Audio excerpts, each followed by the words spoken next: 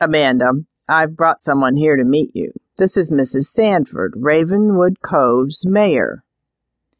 Amanda smiled warmly, but the glacial expression on the older woman's face remained unchanged. She looked Amanda over carefully, as if she were a specimen in a zoo. An ugly specimen. One that she wants to eat, Amanda thought. "The mayor's come to see the progress on the inn." Amanda could hear the faint note of warning in Roy's voice, and from his tone and the mayor's rigid posture, she could tell something was definitely wrong. She restrained the impulse to curtsy to the tall, somber woman and instead shook the mayor's cool hand. "It's a pleasure to meet you, Mayor Sanford. I was going to come by to check about what I needed to do to satisfy the Historical Society on restoring the inn.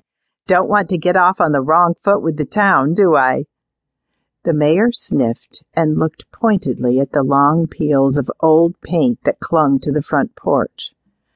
"I do hope you're considering this as a dwelling and not a business, Miss Graham. With the exception of month-long or more rentals, Ravenwood Cove does not allow short-term occupation." Amanda was stunned, and her face showed it. I'm sorry, but I don't understand. You mean you don't allow bed and breakfasts or hotels in a beach town?" Mrs. Sanford inclined her head gravely at Amanda. "Ravenwood Cove has never been some wild tourist hotspot, Miss Graham. I hope you understand that our residents prefer a more sedate, quiet type of living here. They're used to having all the benefits of living in a beautiful and secure coastal town without the horrid traffic and litter and problems that a tourist-driven economy would incur." "Wait, you mean that the local merchants don't want tourists and families to visit here too? Have you asked them?" The mayor gestured to the workers installing new floorboards on the porch and digging the weeds out of the garden. "I commend you for being so meticulous in the upkeep of your home, but I can tell you now that the city council would not be able to approve such a drastic step as to convert the structure to a hotel."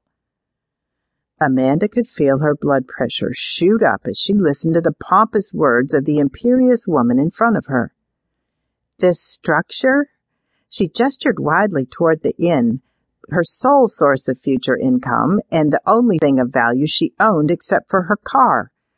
This place has been hosting guests for decades. There wouldn't be any conversion because it's always been a hotel. God only knows how many people have visited here. Mr. Petrie told me that the inn is the oldest building in town.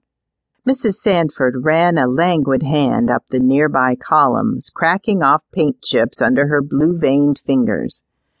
"Maybe the oldest, but that doesn't mean it needs to be back in business." She wiped her hands together briskly, as though signaling the end of the conversation. "We have to protect the town against an influx of tourists and problems that riffraff who don't belong in the town bring with them. I'm sure you understand.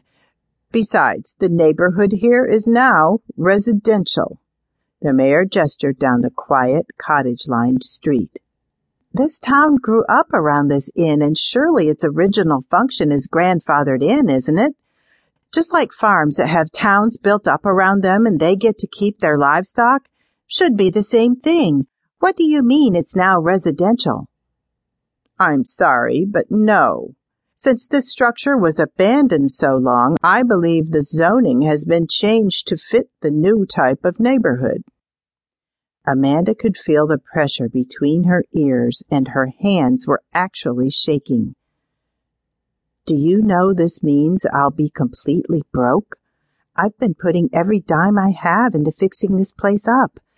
I can't afford to even live in the inn if it isn't bringing in any money." Mrs. Sanford inclined her head gravely.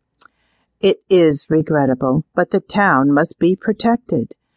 You are welcome to bring your concerns before the town council, of course." Amanda tried to keep her voice calm. "Are you on the town council, Mayor?" For the first time, her guest's mouth flexed in a semblance of a smile. "Of course. As mayor, I head the council.